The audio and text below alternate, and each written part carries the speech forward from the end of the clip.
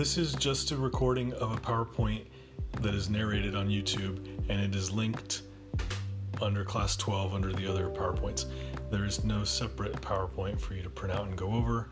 I just did this as a courtesy so you could listen to it on the podcast rather than having to watch the video. It's all just extra FYI information anyway, so don't stress about it.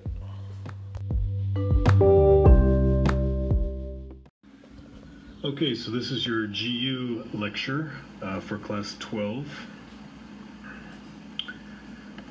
So we're going to talk about some different diagnostic studies.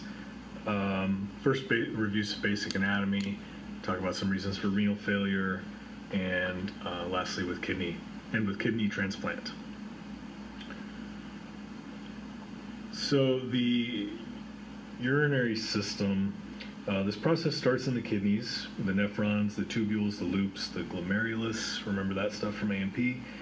These are where the whole process starts and takes place, and the main goal is to filter the blood to maintain our homeostasis. So remember, the body's always trying to keep things in balance, and the kidneys do that with a lot of different chemicals, which we'll get into in a bit.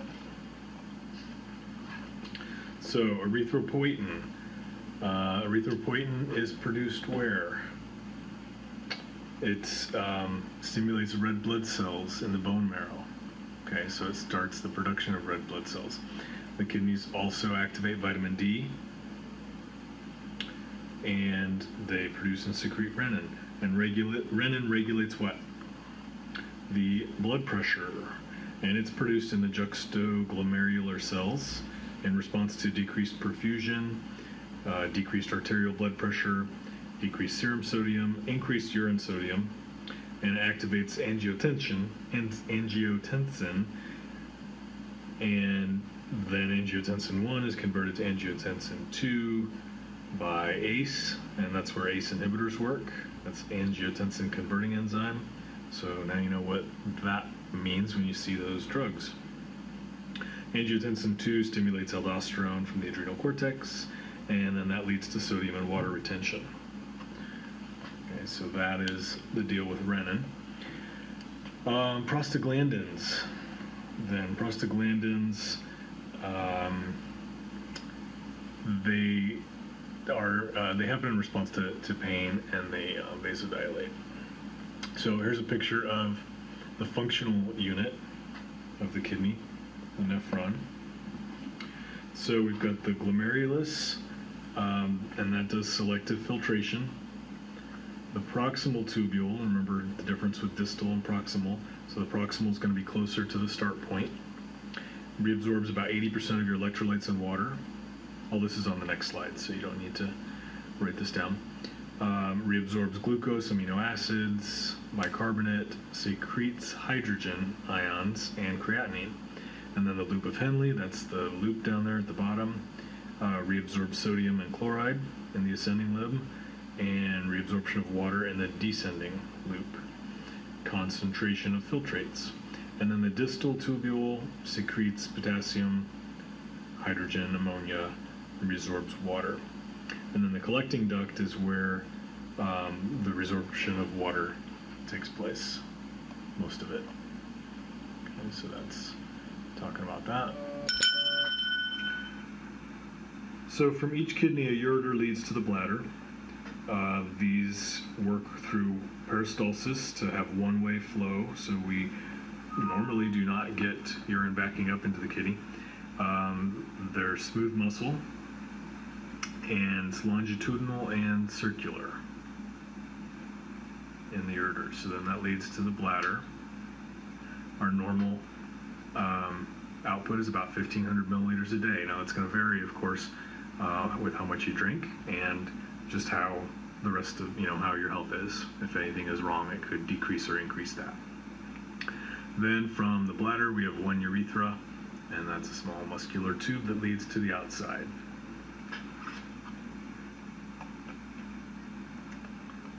Urethrovesical unit.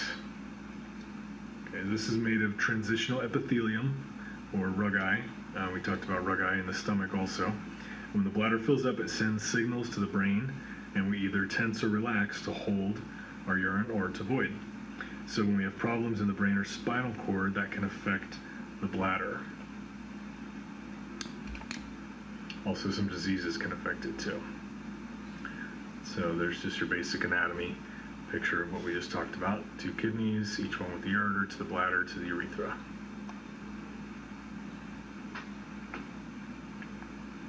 Oh, back up to this one. So with the bladder filling, when it reaches about 200 to 250 mils, we start to feel the urge to void.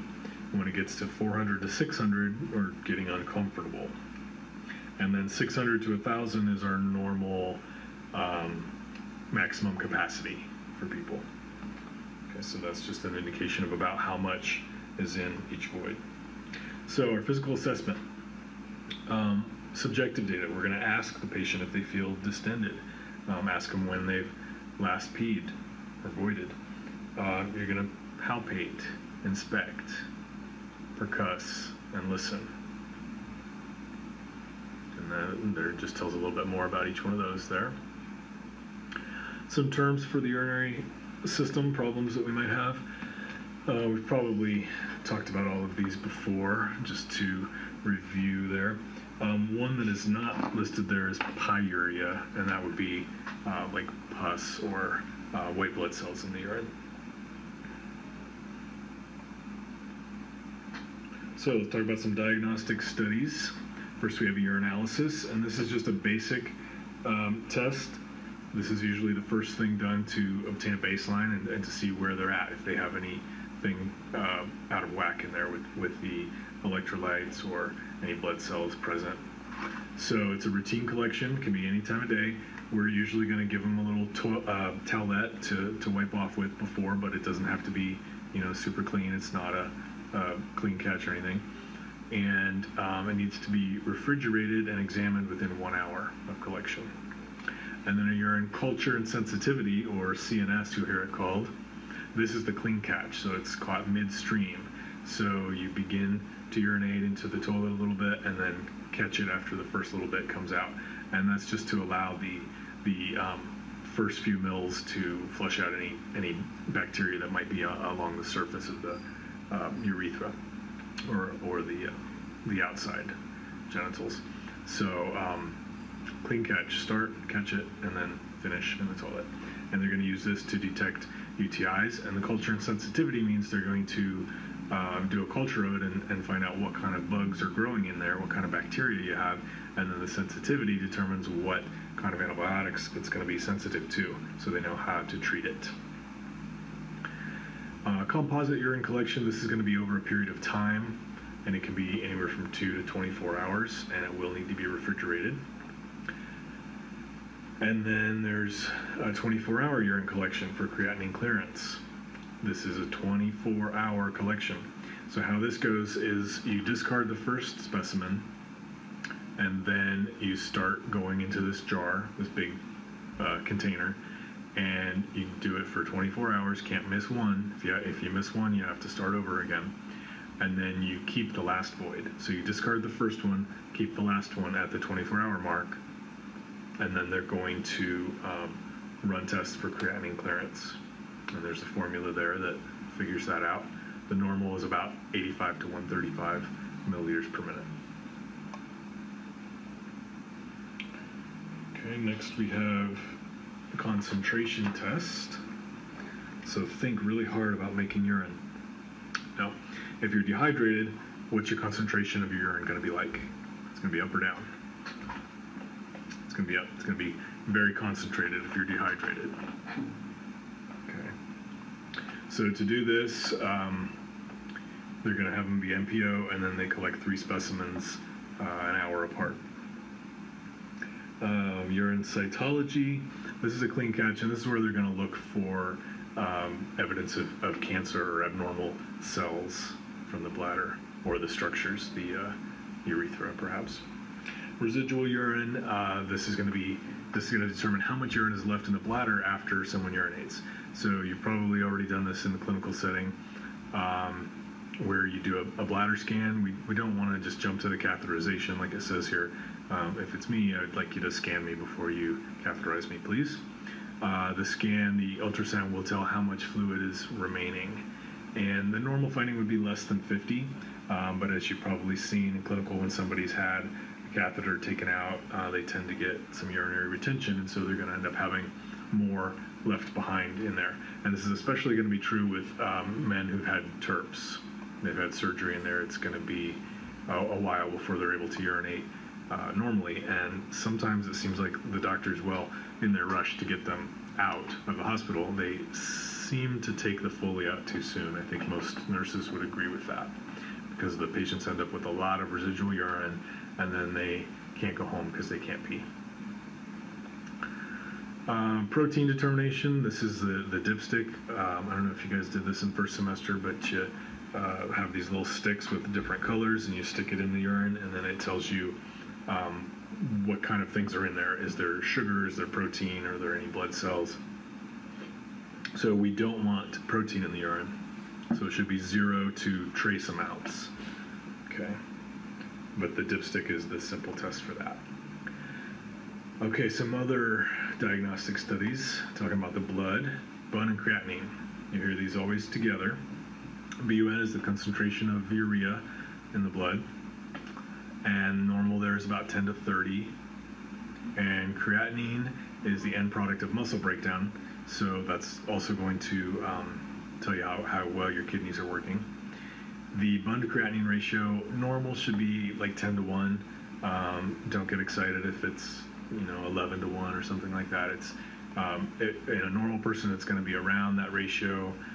When it's going to be out of whack, it's going to be way out of whack. Like it might be 10 to 4 or something like that. So use some common sense when you're interpreting labs. Here's just some normal blood values. You've already seen all of these before, I'm sure. And then we'll move into radiological studies.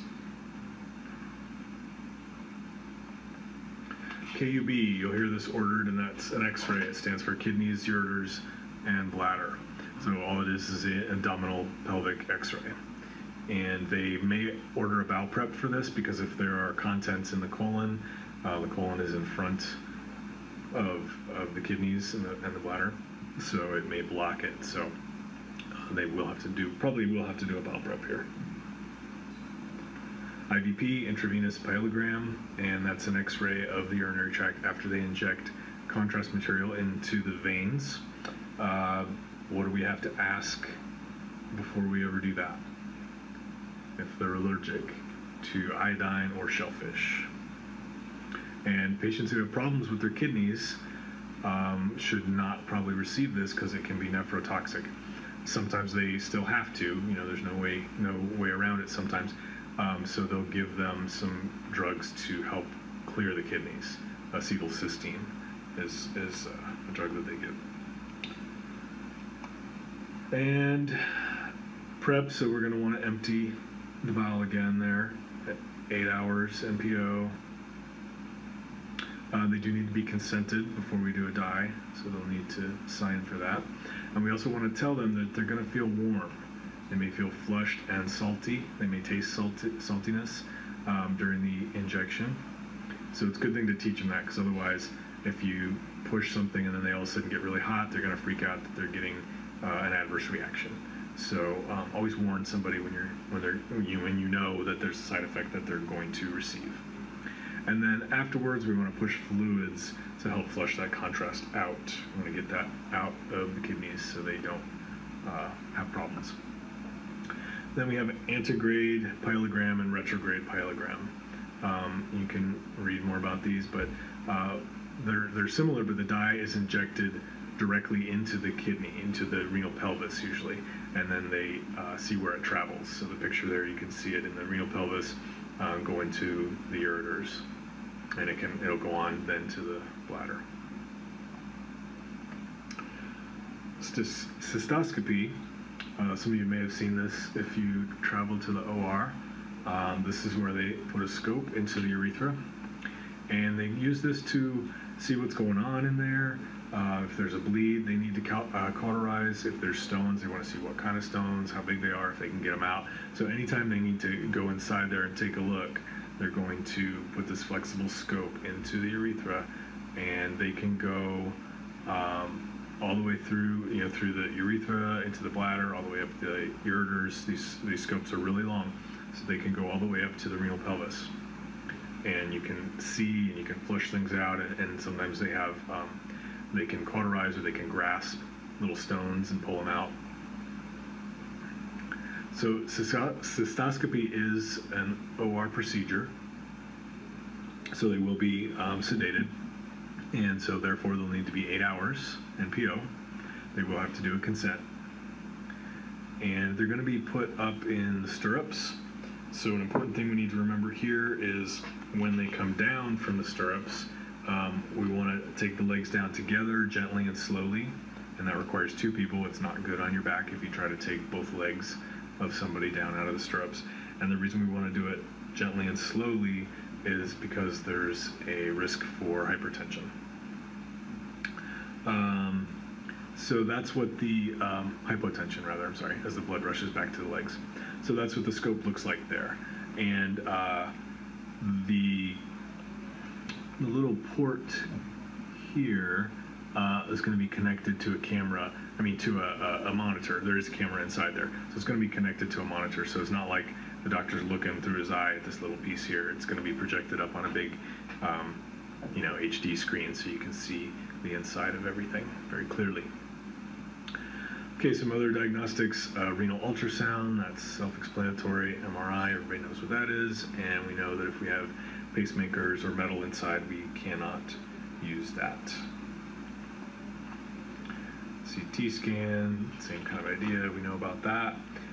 Assess for iodine sensitivity again. And make sure that the lab values are on the charts before that, because the physician's going to want to see that their blood and creatinine are relatively normal or stable. A renal arteriogram or angiography.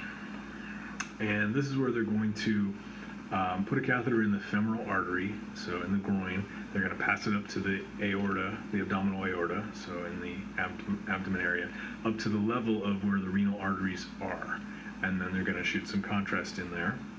And that's going to help them see the difference, if it's is it a cyst, is it a tumor, what's going on in there in that area. They'll also do this to do a workup for a donor who's going to donate their kidney. They just want to go in there and see that everything is good, all those arteries are open and clear, and that these are going to be good kidneys to transplant into somebody. So again, we have the dye, assess for an allergy, going to do the consent, going to have the blood and creatinine on the chart. Post-op, whenever we're going into the femoral artery, that is a large vessel. So what do you think is going to be the big precaution? Bleeding. Yeah, so we need a pressure dressing on there, and then it's going to need to be assessed very frequently to make sure that there isn't any bleeding there. And when we have a large wound like that, you don't just look at the dressing or around the dressing for bleeding. You want to also look underneath, because pooling could exist. It could be dripping and it's pooling underneath them, or also assess the tissue underneath there too, because it could be pooling on the inside. So we want to make sure that the back of the thigh is not all boggy or getting bruised, or looking like it's full of blood. So you need to be very aware of bleeding when a large vessel like that is pierced. Potential complications, allergic reactions, renal damage, vascular complications, just talked about. So that's what it looks like when they shoot the dye in there and it goes all through the kidney. And it kind of looks like a tree if you turn it on its side. Looks like a pretty autumn tree. So, okay, we just talked about that, signs and symptoms of problems. And then, so this is how it goes in. So this is your femoral artery, goes up in there to where it branches off from the abdominal aorta, and then it goes up into one kidney or the other. Here's some other tests here we're not really going to talk about. You can read about them. Some of them evaluate the muscle tone, if someone's going to feel their bladder being full or not, It can look at the amount or degree of obstruction that they might have. Are they getting nervous stimulation? What happens when the bladder gets full? That kind of thing. So you can read up on those. Not that important. Now, remember, you will cover renal failure in a lot more detail in 220. So this is just kind of an overview. So GFR, what's that stand for? Glomerular filtration rate. And the normal should be about 125 mils per minute. And that is reflected by the urine creatinine clearance. That's why we do that test. So end-stage renal disease is diagnosed when the GFR is less than 15. So that's quite a difference, right? It goes down from 125 to 15. And there's degrees of renal failure. So look how sad she is. She has chronic uremia.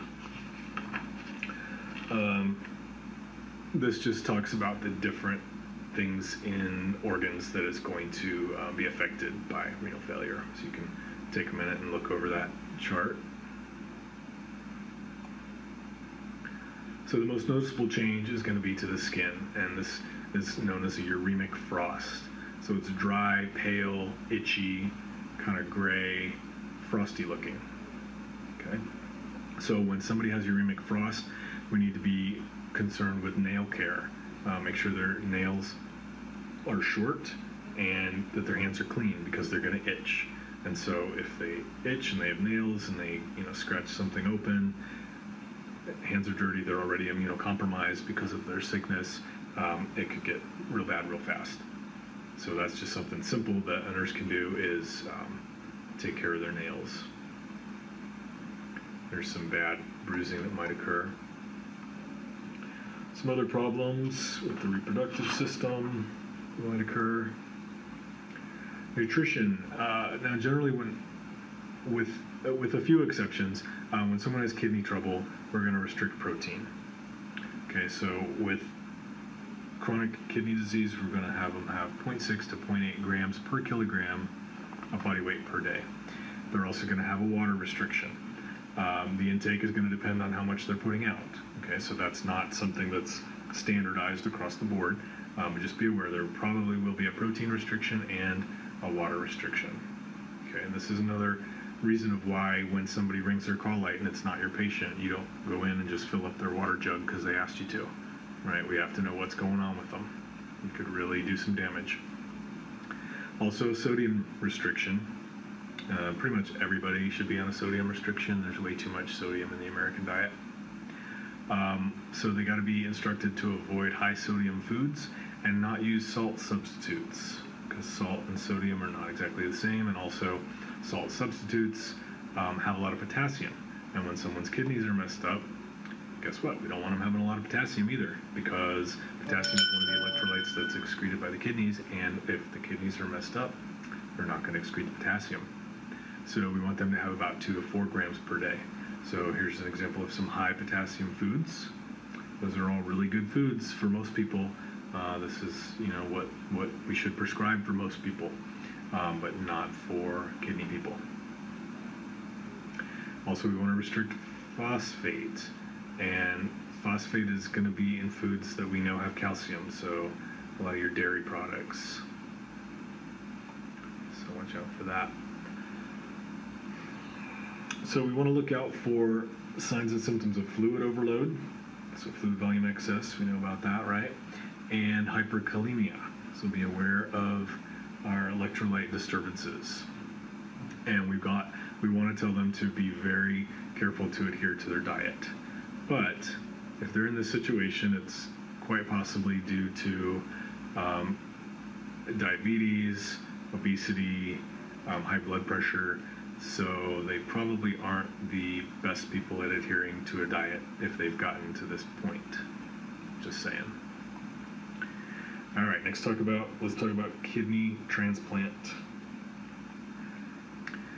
The latest figures I could find were from 2009, and in this country there was 17,736 kidneys transplanted, and almost half of them were from living donors now. So there's almost 72,000 people on the waiting list, or there were at the end of 2009, so that was a few years ago, but it's probably not getting any better. This is a good website here. It has a lot of interesting stats and links to tell you more about it. So if you're interested in kidney transplantation, look that up and do some exploring on there. This is showing how the number of transplants has generally been going up. There was a little dip there in 2008, it looks like, but it's on the way back up again. An example to show you how things have gotten worse. In 1980, the deaths from end-stage renal disease were 10,478. So 10,000. In 2009, it was 90,118. Okay, so we've got a lot of problems in this country with obesity and diabetes, and those are the big killers of the kidneys. So as you can see from this chart, it is just going up and getting worse. So the 1-year survival rate is extremely good. 90% for cadaver transplants, 95% for live donor transplants. So if you're lucky enough to get a kidney, and you're not one of those 72,000 people still on the waiting list, when you get a kidney, you have a really good shot at a 1-year survival rate. It's not as good looking further, but even three years is a good rate. It has a good rate too. Well, the advantage of kidney transplant, a big one, is no more dialysis. So that's something. Those people are chained to that machine 3 or 4 times a week for a few hours. It really impacts your life. After the first year, they basically break even. It's way less expensive to do a transplant than it is to do dialysis. So after having a transplant for 1 year, they've already broken even. So who can receive a kidney? Well, they want the kidney to go to someone who is going to get good use of it. Okay, so younger people are going to be a little higher on the priority list. Someone who doesn't have a lot of comorbidities. Probably not to an alcoholic unless they're famous and have a lot of money. So they want to make sure that it's not going to go to waste, right?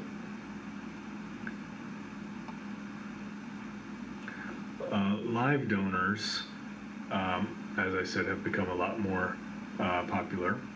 A lot more people are doing it. I actually tried to do it about 10 years ago, and I started going through the process, and then I eventually was not able to. But they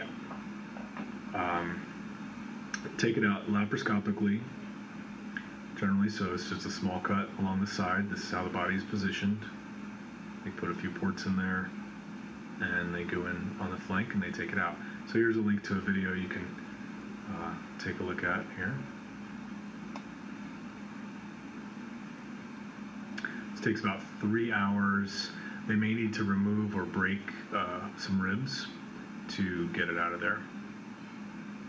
And they're going to start this procedure an hour or 2 before the recipient surgery is started. So they're going to take the donor in there first and get started on that, and then they're not going to bring the recipient in until they know they've got the kidney out and it's good, and then they can move on and get the recipient in there and put it in. So when they do put it in, this is how it goes. They leave the old kidney in there, and they put it in below it. And they reconnect the arteries and veins to it, or well, they don't reconnect it, they connect it, because it wasn't in there before. So they make sure it has good circulation going in and out, and it just hangs out there.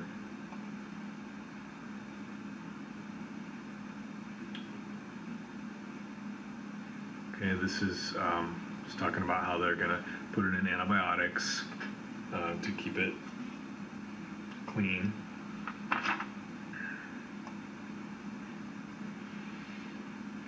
And this talks about the arteries and veins that they're using.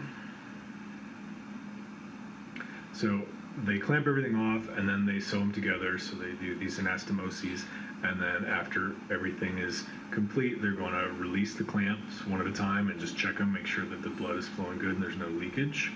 If there is any leakage, if it's small, they can put some gel foam on it or something to stop the bleeding, but they may have to put a few more sutures in it. But once everything is unclamped and the blood flow is reestablished, then they're going to start making urine. They may give them a diuretic to speed that process along and just make sure that it's working. And once it starts working and urine has been, it starts to flowing, it's good. They're done. Now, this is a video that I really want you to watch. Watch this whole thing. So you can pause me now and do it, or open this up in another browser, come back to it later, but I really want you to watch this video. This is a 60-person transplant chain. So how this works is this, and this is what I was working on doing a few years ago, is that I didn't have anybody specific that I wanted to give a kidney to. I was just going to donate it. And so what that would do, it would go to Joe Smith over here, who needs a kidney. He has a sister, Jenny Smith, who wants to donate to him, but they're not a match. So I give mine to Joe, and Jenny is still willing to donate, so she gives hers to somebody else named Bob, and Bob has a wife who was going to donate, and so she gives hers to someone else, and so on and so on. So watch this chain. This was at the time the biggest transplant chain. It's a nice story, so definitely give that a look. So it's a really nice thing. 60 lives were affected, and here they all are.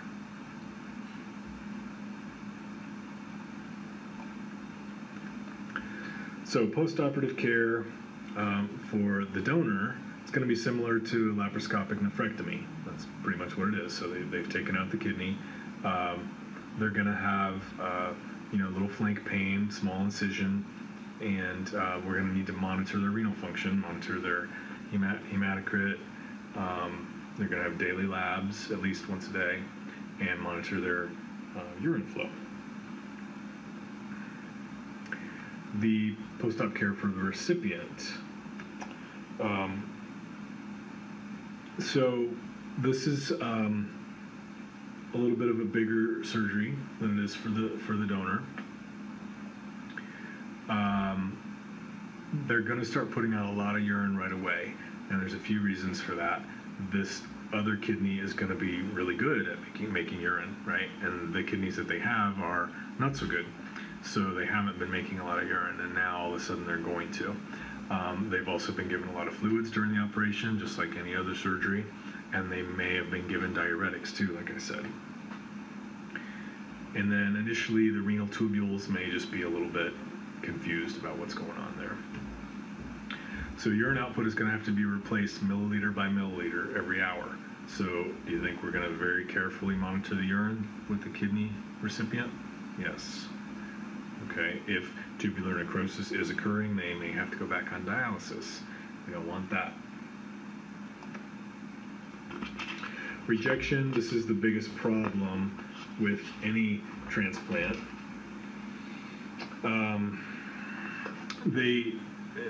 So the kidney matching, it's not quite the same as blood donation matching. With the blood types, there's only a few of them, and the matching is very specific.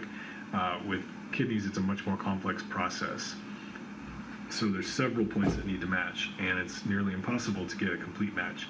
So what they do is they find someone who is as close as possible from the donor pool, and then they treat them with immunosuppressants to suppress that immune response, that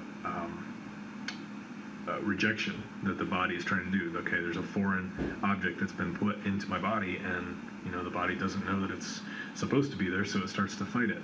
So they give them immunosuppressants to suppress that reaction. This can occur immediately, or it can occur over time. They will have to be on immunosuppressants for life. So, all the problems that are going to come from that too.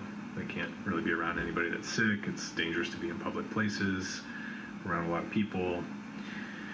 So, wound infections can also occur, and that's, not going to be made any better by the immunosuppressants. So it can occur from the incision, IV lines, drains that they're going to have in there, or they could get a pneumonia if they're not using their IS and getting up and walking. So this is a big problem that recipients face. Another sad thing is that they can have a recurrence of the original problem. So they might end up having glomerular nephritis, they could have nephropathy, they probably still have diabetes, right? So problems are going to still happen from that, or the kidney could get sclerosed. So unfortunately, getting a kidney transplant is not just the end, the happy ending, and everything's groovy. They may end up needing a second one, so then they have to go back on that list and go through the whole process again. So kidney transplantation is a great thing, but it's not the happy ending that everybody was hoping for necessarily. So we want to encourage them to accept that they have this chronic disease and it needs to be managed. So they really need to be very careful about what they eat. They got to maintain their ideal body weight. They probably have to lose weight initially. Keep them free from infection. So keep them away from groups of kids and large crowds and things like that. And whenever anybody has a cold, don't hang out with them. They're going to need to have regular blood work to make sure all their levels are within acceptable ranges. So this is something that they take into account when they're deciding who to give the kidney to. Is this somebody who cares about their health and they're not smoking and they're not drinking and they're not 400 pounds and they're going to do what it takes to keep this kidney? Because if not, I've got a 14-year-old kid here who's in really good shape and through no fault of his own he needs a kidney too, so I'm going to give it to him. Okay, so it's very important that they evaluate that the people are able to do what they need to do to make the operation a success. All right, and that is it for class 12.